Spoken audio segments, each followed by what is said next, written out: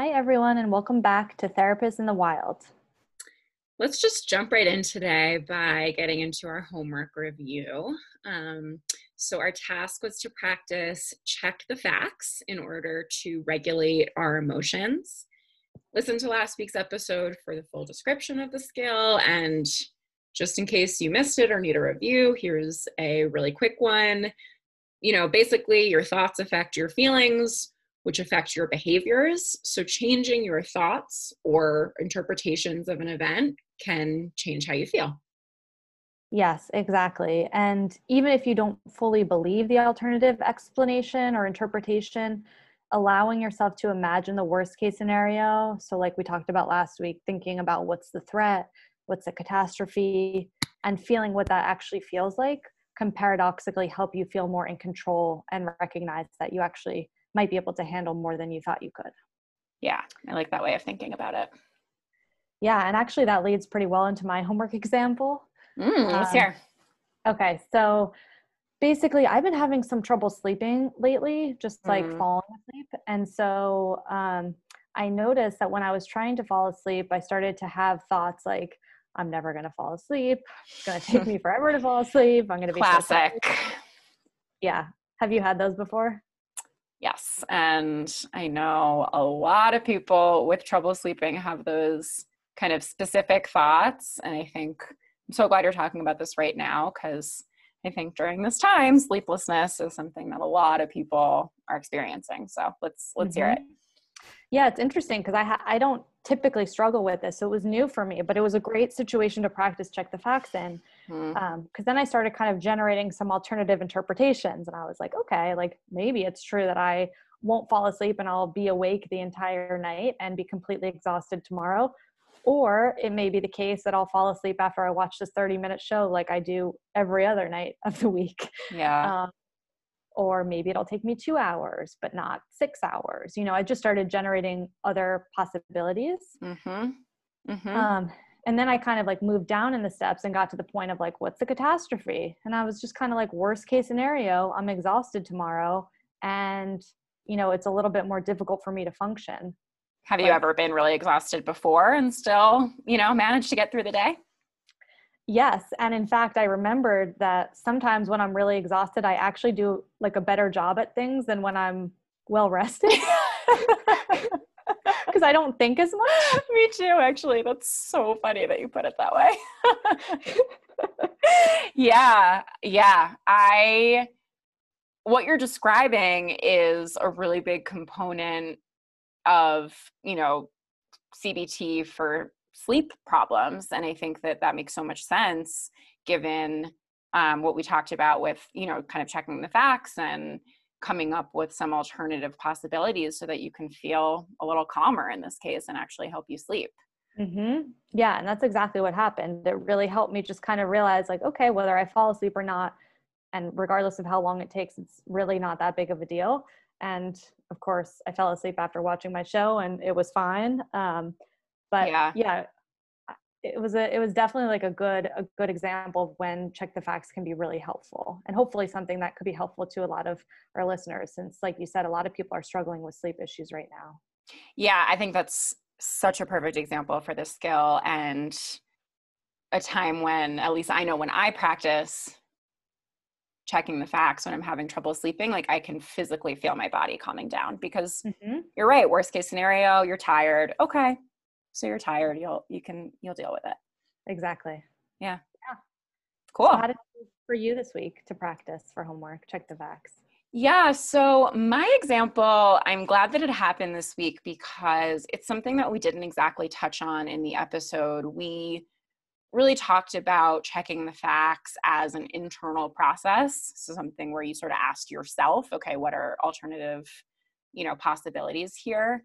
Um, check the facts can also be used to just ask someone else if, what you're thinking in your head is true or not. Hmm.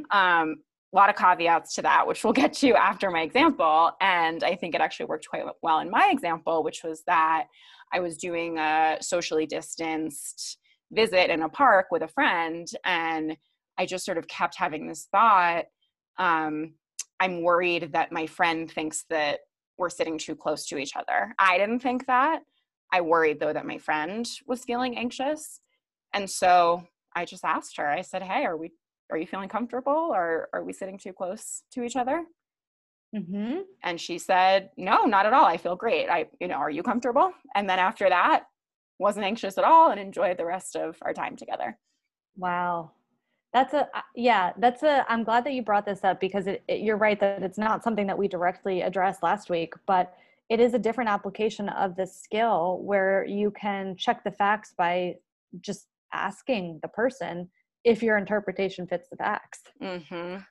Exactly. Yes. And I think that is the key here. If your interpretation fits the facts, I think what we are not suggesting here is to ask for reassurance too much. And I mean, we could do a whole episode on reassurance seeking. We'll address it briefly. It basically means where, asking the person and getting the answer from them, even if it's what you want to hear, still isn't really going to make you feel better. And I think we all kind of know when we ask for reassurance, sometimes it may make you feel better, but usually the anxiety is so deep that just hearing reassurance once isn't really going to make the fear go away. So that's sort of the rule of thumb I use. And it's usually something that kind of can't be answered. It can't ever be fully reassured.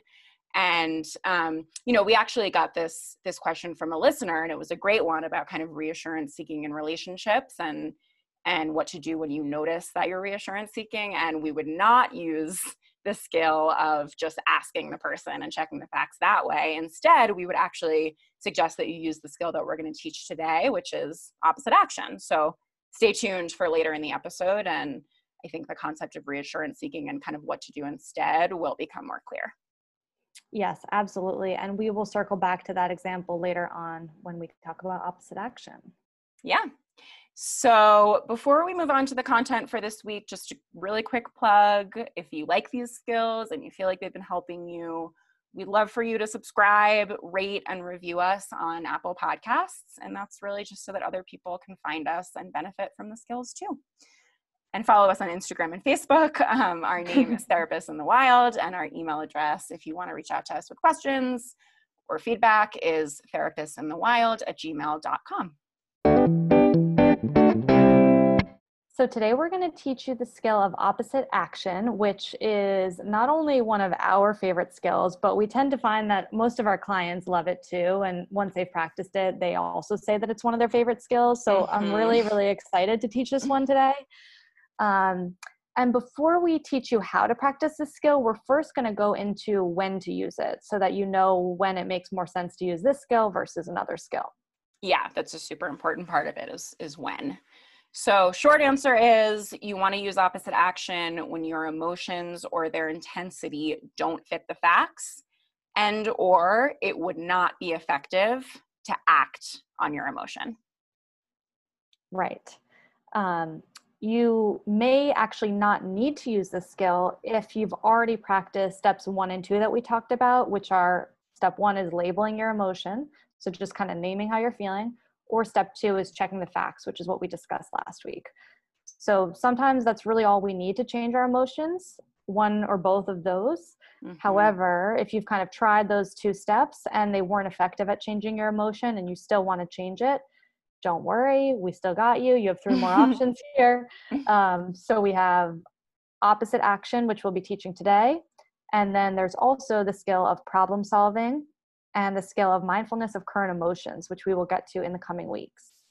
Yes. Yeah. Thank you for that. So as you know from last week's episode, one of the functions of check the facts is to determine whether an emotion that you're feeling or the intensity with which you're feeling it actually fits the facts of the situation. So if you check the facts and find that your emotion or its intensity doesn't really fit, opposite action may be needed. So let's go into an example here, because that's always, I think, the best way to learn. Yeah. So let's go with the example. Let's say that you feel panicked. You haven't heard back from your boyfriend. It's been 5 minutes, and now you start to worry that maybe he's going to break up with you. And let's say you go through check the facts and you determine that no, that level of panic that you're experiencing actually doesn't fit the facts. Then, based on what Liza's saying here, this would be a really good time for you to practice opposite action. Yeah. And also, if you check the facts and you find that your emotion and its intensity actually does fit the facts, but would not be effective to act on, despite the fact that it fits the facts, opposite action might also be needed there. Exactly. So it all comes back to effectiveness. For example, let's say you just are about to start an important meeting for work and you just got into a fight with someone important right beforehand. Your anger or sadness may totally fit the facts. And at the same time, it would not be effective to act on, your urge associated with that anger or sadness, like calling the person or crying or whatever it is, because, you need to go into that meeting at work. Mm-hmm. Yeah. And so I think with all of these examples, what we're saying is that what you want to think about is, does your emotion fit the facts? And would it be effective to act on this emotion? Mm-hmm. But sometimes we try to check the facts and we just can't figure out whether your emotion or its intensity does fit the facts. We just don't know. Mm-hmm. And so in this case, remember that you always can consult with Wise Mind. So you can always just go back to our Wise Mind episode, practice some of the exercises that we discussed, or even just to ask yourself, is this effective for me to act on? Yeah. Or in other words, will acting on this emotion actually help me meet my goals or objectives in this situation or not? Yeah. And if the answer is no, time for opposite action. So now that we've talked about when to use the skill, let's get into teaching it to you today. So if you remember back to the different components of emotions from our episode a couple weeks ago, opposite action intervenes at the action urge component level, right? So if you remember, there's the prompting event, then there's the interpretation of what happened. That's where check the facts comes in. And then there's this action urge that we have. And so opposite action intervenes at that level. Mm-hmm. Yes, exactly. And if you've ever done exposure therapy, so if you've ever been in CBT treatment or cognitive behavioral therapy, this is essentially what this skill is doing. Yeah. So just to kind of give you some context, last week we taught you how to change your thoughts in order to change your feelings and behaviors. This week, what we're doing is we're teaching you how to change your behaviors first so that will in turn change your thoughts and your feelings. Yeah. And I think one of the reasons that we love this skill so much is because we love exposure therapy. It's, we have done it a lot in our work and just find it to be overall for a lot of people extremely effective. Absolutely. Yeah. It can be a really efficient way to change how you're feeling. Because I think sometimes what we find is that certain people who may be more prone to rumination or to thinking in a certain way, it can be difficult to try to change your thoughts. And you can kind of, like we talked about last week, get stuck in that cycle of coming up with alternative interpretations, and it can become unhelpful sometimes. And so exposure therapy, or what we're going to be talking about today, which is similar to that opposite action, can help you change your behavior to change your thoughts and your feelings indirectly almost. Exactly. Yeah. So the idea here is just to act, and then hopefully your feelings and thoughts will change as a result. Just act first. Don't do too much thinking. So as a reminder, we're going to be talking a lot about action urges this episode. So let's just quickly define it or redefine it if we haven't before. An action urge is the urge associated with a given emotion. It's kind of what your emotion mind is telling you to do when you're feeling an intense emotion. So if you're feeling angry, you might want to yell at someone. When you're feeling fearful, you might want to run away. If you're feeling shame, you might want to withdraw. And when you feel love, you might want to hug somebody. So all of these types of actions are what we are going to be referring to throughout the episode as action urges. Yeah. Yeah. And every emotion has one. And, one of the things that we know about emotions is that we can change them by acting opposite to the urge associated with that emotion. And I think, just to use an example to show you this, if you think about being a little kid and, we've all been like a kid scared to go on a roller coaster or something like that. I sure have been. Yeah. And so you kind of you feel all that fear and all that anticipation. You want to escape, you want to run away. but maybe you have an older sibling that forces you to get on the roller coaster with them anyway. Mm-hmm. Liza and I both have older siblings. Mm-hmm.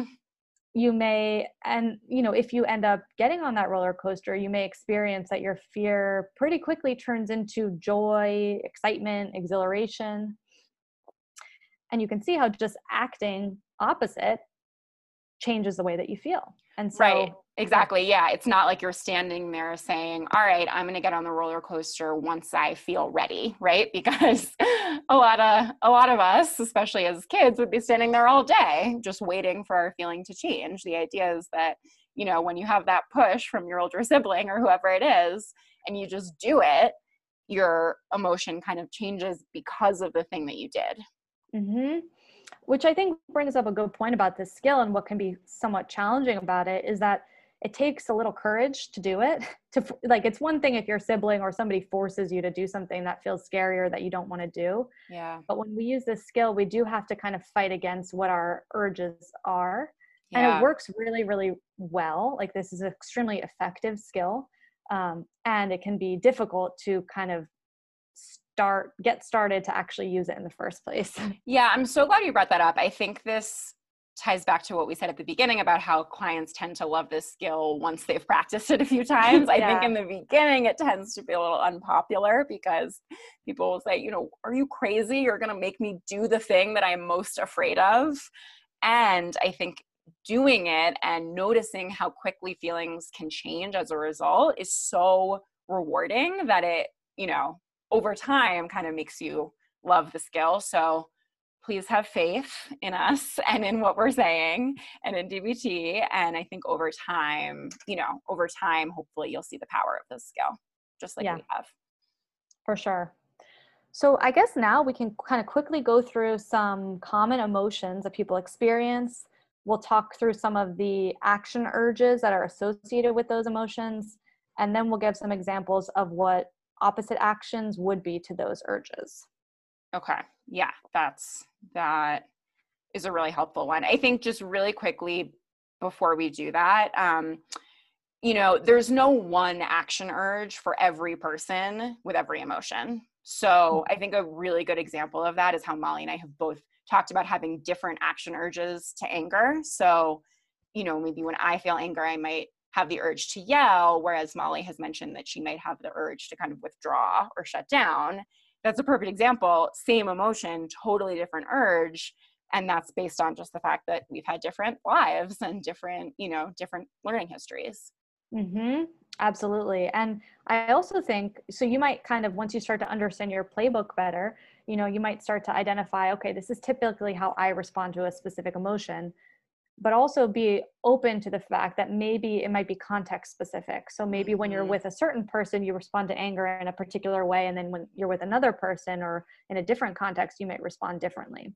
So as we go through this, just kind of be flexible in thinking about what your action urges are associated with each emotion and how that might change depending on the context and your Yeah. learning history. Yeah, that's a great point. And just use your mindfulness skills to become aware of your action urges. I think when I first learned this, I was like, I don't know what my action urges are. And then once I, tried to slow down the moment when I was having a more intense emotion, I just used my observe and describe skills to try to really notice what they were, what those urges Mm-hmm. were. Yeah, that's really the best way to start to get to know these patterns about yourself is to practice mindfulness. Yeah. So I think one of our listeners that we referred to earlier in the episode had a great example of how what we're talking about manifests. So how you can have the same emotion and maybe have some different action urges associated with it. Mm-hmm. So let's start with the emotion of fear. What might be some common action urges that are associated with fear? So you might avoid, Mhm. you might kind of run away, like in the cheetah chasing you example. Mhm. So you Absolutely. might just kind of want to run in the other direction. And I think that's like what we typically think about when we think about fear, like that with the roller coaster example, just avoiding escaping. That's usually what we want to do. Mhm. However, fear might also make us want to compulsively ask for reassurance from somebody. If we're maybe scared that they're going to abandon us or um, something like that, we might have the urge to, text them a lot or call them a lot, ask them if they still love us, if they still care about us, things like that. Yeah, So or those kind of people the action urges associated with fear. maybe like with health anxiety might Google their symptoms, a lot if they're feeling fear. So yeah, I like that. It's kind of the more approaching urge where you're just kind of going at the problem by asking for reassurance. Mm-hmm. Yeah. And so let's talk about how the opposite actions might be different depending on what your action urge is. Yeah. So I guess if your urge is to avoid, so I think like public speaking is a great example that a lot of us have fears of. If you are afraid to get up in front of a crowd and speak, that might be really understandable and it might fit the facts, and probably wouldn't be so effective to run in the opposite direction if you have to give a lecture or something. So acting opposite would be approaching the situation, getting up on that podium, delivering your speech, really fully and with a lot of presence. Mm-hmm. Absolutely. And if your action urge is to ask for reassurance, then maybe the opposite action might be to resist asking for reassurance and instead to focus on soothing yourself. Yeah, I like that a lot. How about anger now, since I know that, that has come up in a lot of listener questions. I know it's something that a lot of us deal with, especially right now. Yeah. And this is another one where, like we talked about, there can be different action urges associated with it. But I feel like the most common one that most people experience is some kind of urge to attack the other person, yell, defend yourself, kind of like an aggressive action urge. Yeah. So if that's your action urge and either it doesn't fit the facts of the situation and or it wouldn't be effective, likely to yell, scream, punch someone. The opposite of that would be to kind of gently avoid the person. And as Marsha Linehan says, even be a little kind. That would be totally the opposite and likely, you may hear that and think, how could I ever do that? How could I ever be kind to someone who I'm really angry at? And if you think about this skill as helping to regulate your own emotions, not about the other person, you're not necessarily doing the other person any favors in this. It's just so you can feel a little calmer. I think that sometimes that can help people think about using opposite action to anger. Mm-hmm. Yes, I think that's an important point. And if the action urge that might be associated with anger is to withdraw, like in my case, the opposite action might actually be to act assertively and to use your voice and speak up and say what you're thinking and say how you're feeling to the other person. Yeah, that's a great point. Okay, so now that we've kind of talked about some common action urges and opposite actions that are associated with those action urges, let's now go through the steps so that you can learn how to practice opposite action for yourself. Feeling, sad, lonely, depressed, disconnected. I think it is always relevant for people, and especially right now, during the pandemic, this is the situation for a lot of people, and so easy to just stay in bed all day. And we're going to talk about, what might be a more effective thing to do. Okay. Yeah, I love this example. I think I can't think of anyone who couldn't relate to or couldn't find opposite action helpful for situations when you feel sad, lonely, disconnected, and kind of how to work through that. So, as always, the first step is to identify and name the emotion that you want to change. Yeah. So I'm sad, I'm lonely, use your mindfulness skills to get there. I think, just to reiterate, a lot easier said than done. I think, especially in these times, it can be hard to admit to yourself, and especially important because once you learn your playbook, you want to kind of have a predetermined set of actions to take when you feel sad, so that being sad doesn't have to be, something that you just can't get out of. Mm-hmm. Yeah. And using your mindfulness skills to figure out how you're feeling is truly the first step to practicing opposite action, because like we just went through, you need to know what your emotion is to be able to identify what the action urge associated with it is. And then in order to identify the opposite action to that. So this is a really key step, is that you accurately identify the emotion that you want to change. Yes. Okay. And then step 2, just a reminder, checking the facts to determine whether that sadness, and the intensity of the sadness fits the facts of the situation.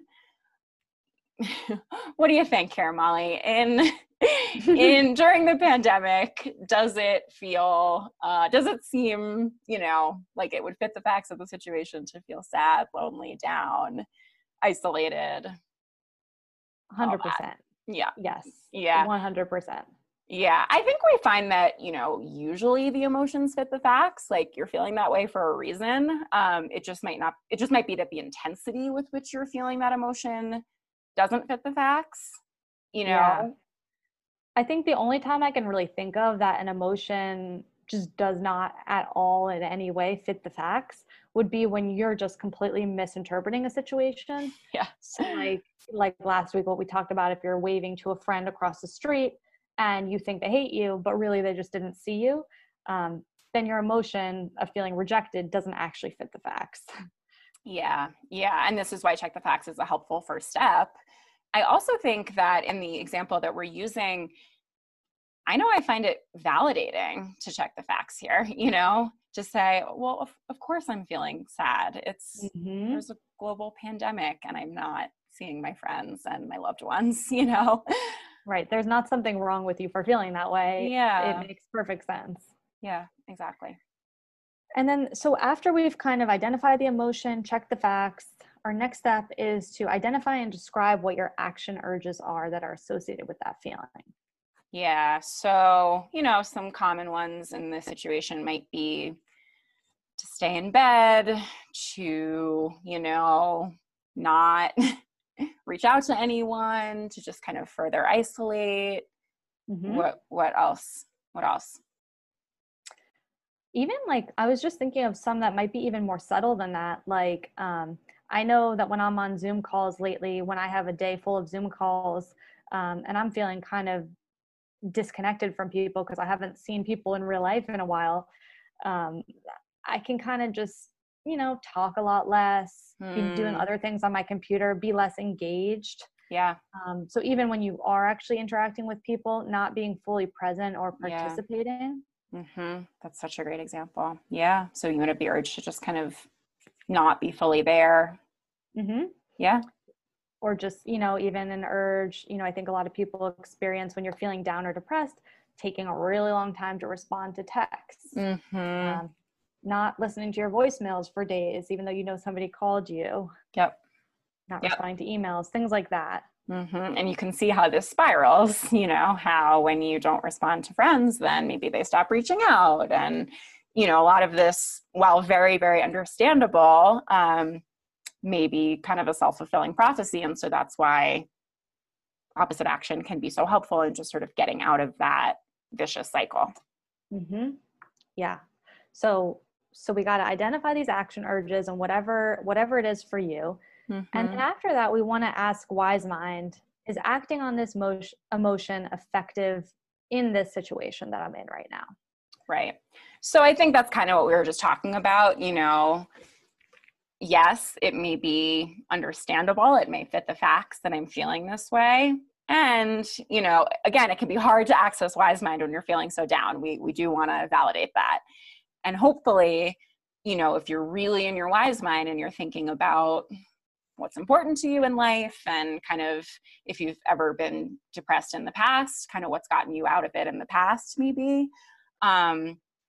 Thinking about, if I stay in this spiral, things are only going to get worse, hopefully will make you realize that likely it's not so effective. Yeah. And in this example, the whole, like we said, you're feeling disconnected from other people, you're feeling lonely, you're feeling isolated. So in that case, would it be effective to pull away from people, even though that might be the urge you're having? Right. Exactly. You're just kind of digging yourself deeper. Yeah. Yeah. So, okay. So once we identify, so in this case, let's say it's not effective to act on those urges to withdraw and pull away from people. So then we want to identify the opposite actions to our action urges. Okay. So let's just kind of brainstorm. Let's just just go wild here. What would be what would be some opposite actions to the urge to just, stay in bed, further withdraw, not answer texts, not be fully engaged, things like that? You could initiate a Zoom happy hour. Mm-hmm. You could get out of bed and do 50 jumping jacks. You could take your dogs for a walk or even a run. You could bake cookies. You could do a yoga video. You could call a friend and ask to chat. You could read a book. You Okay. could do this. I think we've made our point. This was pretty fun, though. I think it kind of improved my mood to just think about fun, active things to do. Yeah. And so once you identify those opposite actions, the next step is really to act opposite all the way. And we'll talk about what that means in a moment, but act opposite all the way to your action urges. Yeah. And I think the point here is that kind of half-assing it isn't really going to work, unfortunately, even though we wish it would. Think about, like, if you're someone who experiences some social anxiety and you're at a party and, you bring yourself to the party, you get yourself in the door, and then you kind of stand in the corner and don't talk to anyone, right? You're probably not going to feel much less fearful or anxious because you're not really acting all the way opposite. You're not fully participating. Remember, back to the participate scale of mindfulness, you're not fully participating in the moment. It's kind of half-assing it. Yeah. And I wonder if one of the reasons why it doesn't work so well when you're half-assing it is because this skill and exposure therapy in general partially works because when you do something that you are scared to do or don't want to do, and you do it anyway, oftentimes you learn something that you didn't actually know before. So for example, with the party example, you might go in thinking, oh, nobody's going to talk to me, I'm going to have a terrible time. And then if you actually did fully throw yourself in and participate, you might learn, oh, actually, like, I did have a good conversation with somebody and they laughed at my joke. Or actually I did have fun, dancing or whatever it is. But if you don't fully throw yourself in and participate, you wouldn't actually have the opportunity to have that experience that would disconfirm some of your beliefs. Yeah, absolutely. And so, if you think about that as it applies to our example, let's say you get yourself out of bed, you call your friend, and instead of being fully engaged in the conversation, you are, checking your phone, you check, like, texting while you're talking, you're, doing other things in the house, you're just kind of answering yes or no to all their questions. Like, you're not giving yourself the experience to know that calling a friend might make you feel less sad. You're just, like, not really allowing yourself that opportunity. Yeah, it's really, really important to fully practice this skill. But one thing I will say is that sometimes it's hard to go from 0 to 100. Like, it's really hard. Like, let's say you're laying in your bed and you're like, okay, I know what would be effective for me right now to do would be to take a run. But even standing up feels like it would take 100% of your effort. Yeah. So in that case, I would say break it down into the tiniest steps. So if you're laying in bed, then the first step you want to do to practice opposite action would be to sit up in bed. And then to stand up next to your bed, then to walk to your closet, to put on your sneakers, walk to your door, et cetera, et cetera. Doing that all with self-compassion, because this is really, really hard to practice this skill, especially when you're feeling like that. And also, like Liza was saying before, when we say we want to do it all the way, what that means in part too is that we want to do this with an attitude of willingness. Yes, exactly. Yeah, that's such an important point. And, sometimes even while you're breaking it down into the tiniest steps, because, trying to do it all at once would just feel impossible.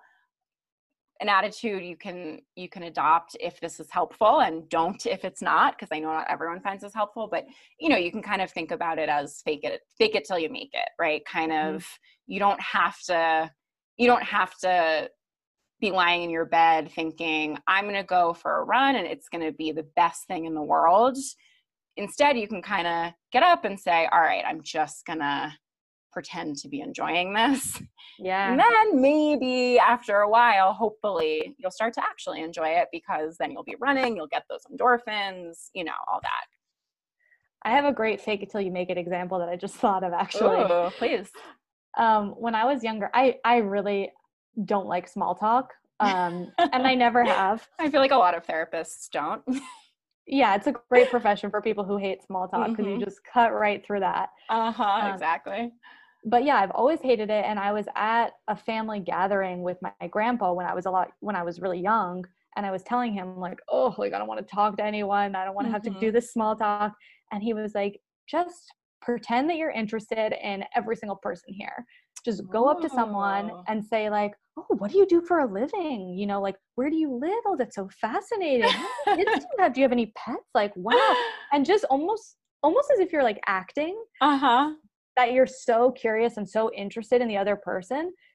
And I did that, and it actually worked. Like, I Yeah. found myself genuinely becoming interested in these people once I kind of faked it long enough. I love that. I love that story. That's so nice. And yeah, it's almost like you're playing a little game with yourself, which I know when I'm in situations that are uncomfortable, or, that I don't want to be, like, sometimes playing a game with myself and just kind of knowing that I'm doing something that no one else knows about is kind of fun. And, Yeah, it can actually work.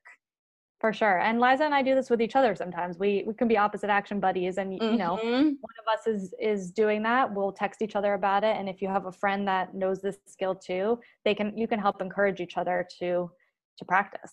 Yes, I love that idea. I think this is one of these skills that over time becomes so rewarding that even just saying to yourself, like, ooh, I just did opposite action, or saying, or me texting Molly and saying, Molly, you'll be so proud of me. I did opposite action in this situation and it worked so well.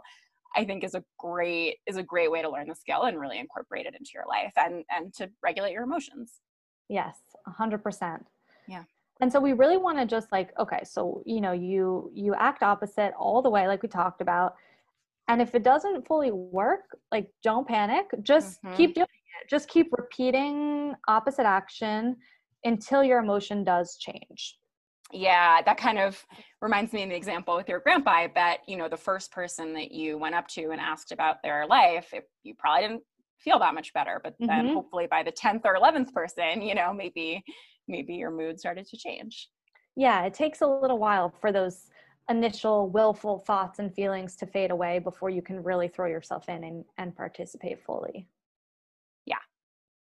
Okay, so those were all the steps for this example. We're going to go through one more example in part to kind of solidify all the steps so you can, take this home and practice. And because, we think this example is so relevant, opposite action would be really effective to apply to the concept of white fragility that we referenced a few weeks ago and that we said we'd carry over. So just as a reminder, Robin DiAngelo coined the term white fragility in 2011 to describe the defensiveness that many white people exhibit when their ideas about race and racism are challenged, and particularly when they are told or reminded that they are implicated themselves in white supremacy. Mm-hmm.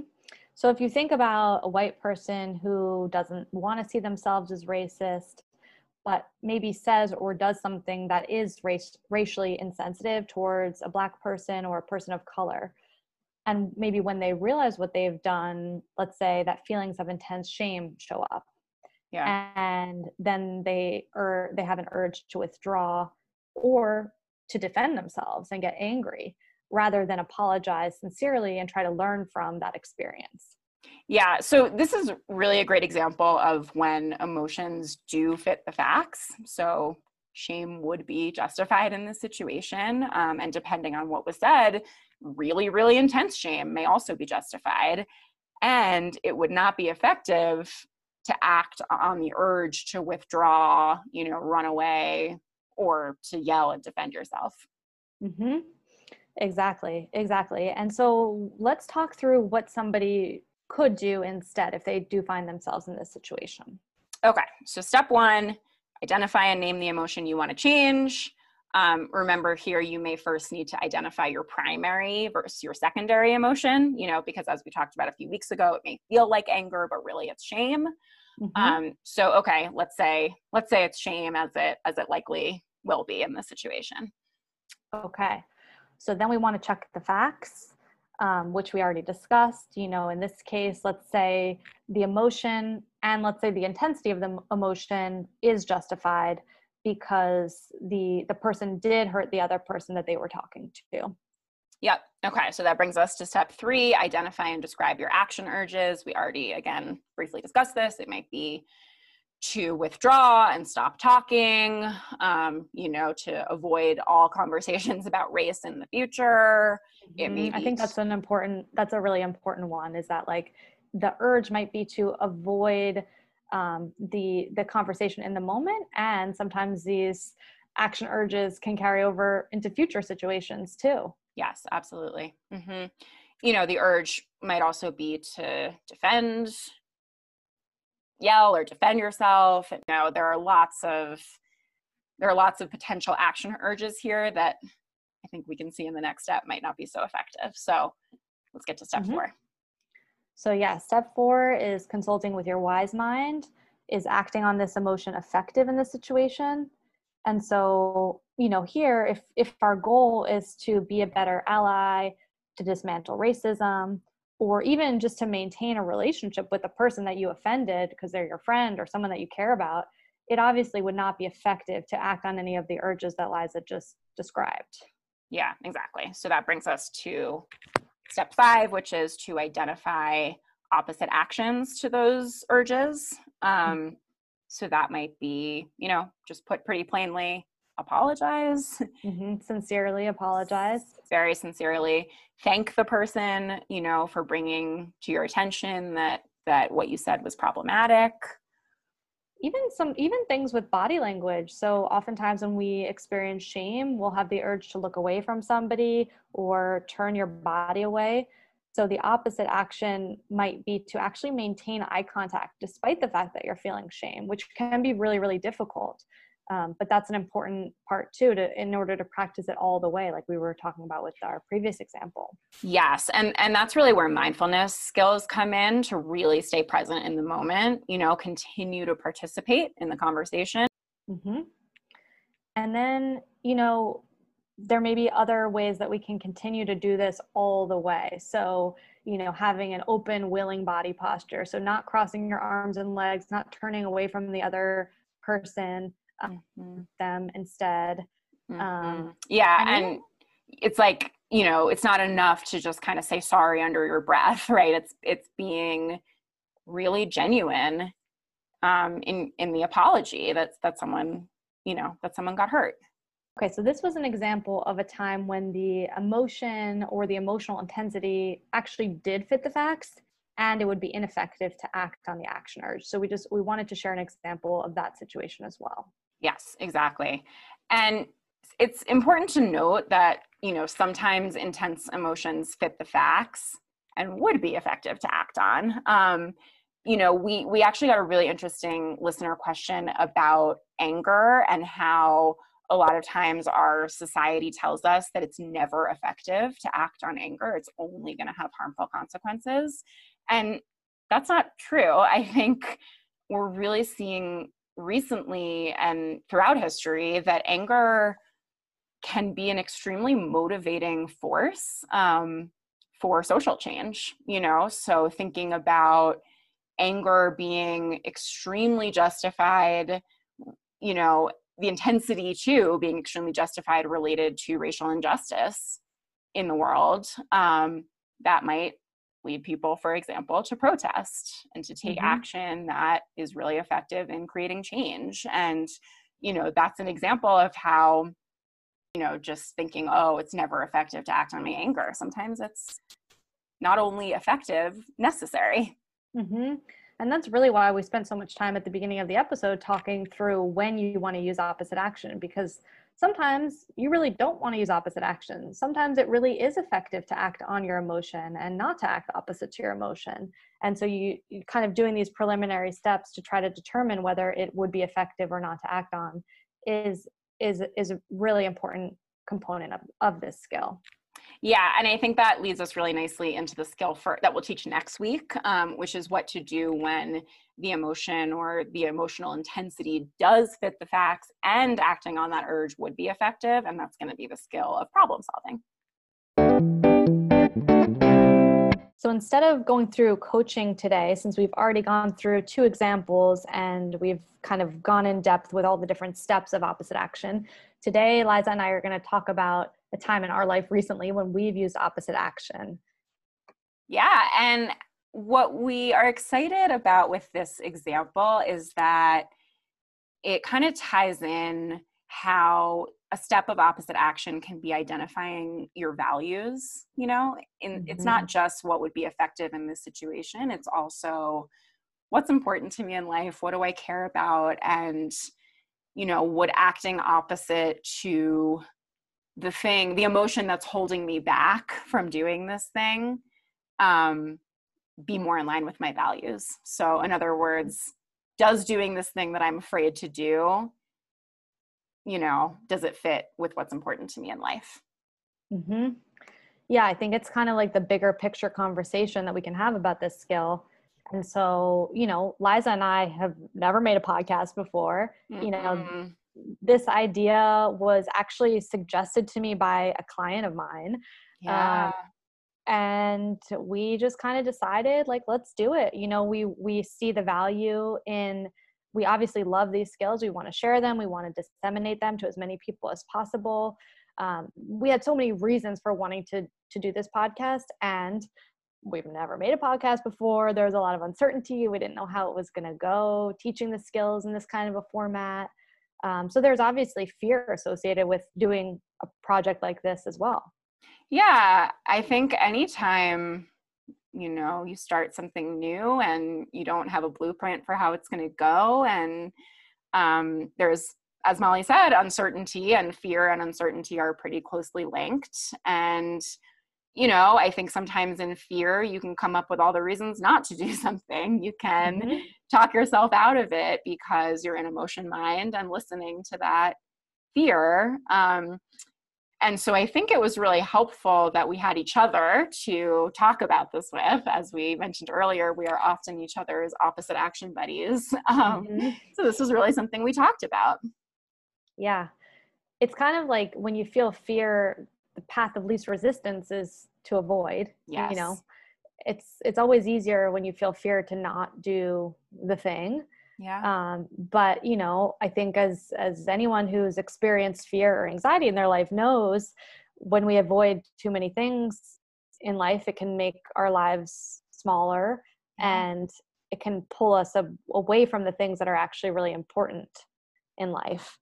Yeah. And I remember a conversation that we had early on before we released the podcast.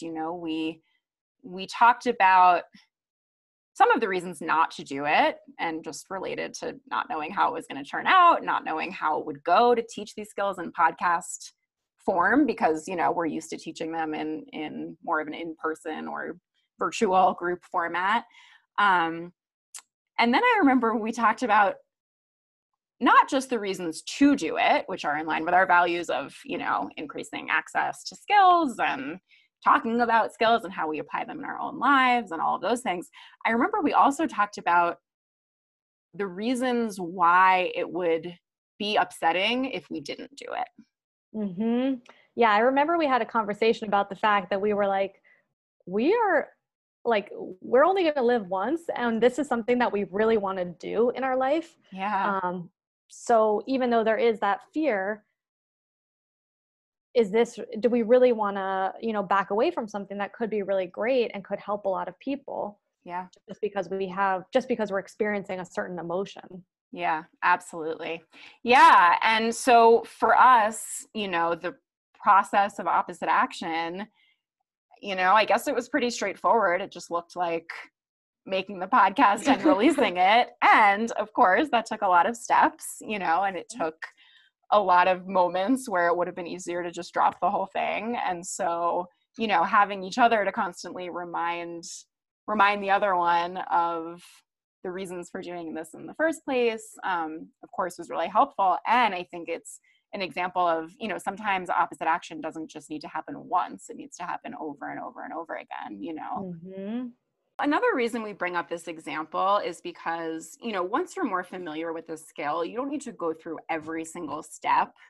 I think for us, it's become so second nature that we just kind of know to say to each other, okay, I'm feeling a little afraid. What would the opposite action be here? And even go further than that and say, you know what, starting this podcast and releasing it to the world, that would be opposite action. And therefore we want to do it. Exactly. Yeah. So, once you kind of start to practice this skill more regularly, you'll see that it can really be infused into your life in a lot of different and kind of unexpected ways. So, kind of keep practicing. If it's difficult at first, don't give up. This is a really, really great skill that can change your life and help you live a life that's really more consistent with your values and what's important to you, and help you build a more meaningful and fulfilling life. So kind of quickly to recap, today we talked about how to use opposite action and when to use opposite action. And opposite action is essentially the idea that if you act all the way opposite to your action urge, your feelings will change. Yeah, so you don't need to, wait to feel better before you act. It's actually the reverse. Act first and then feel better. And so Molly and I are going to practice this week. I certainly have my work cut out for me, and I'm excited to hear what we both come back with. And we hope you will practice along with us. Yes. And so until next week, stay skillful, everyone.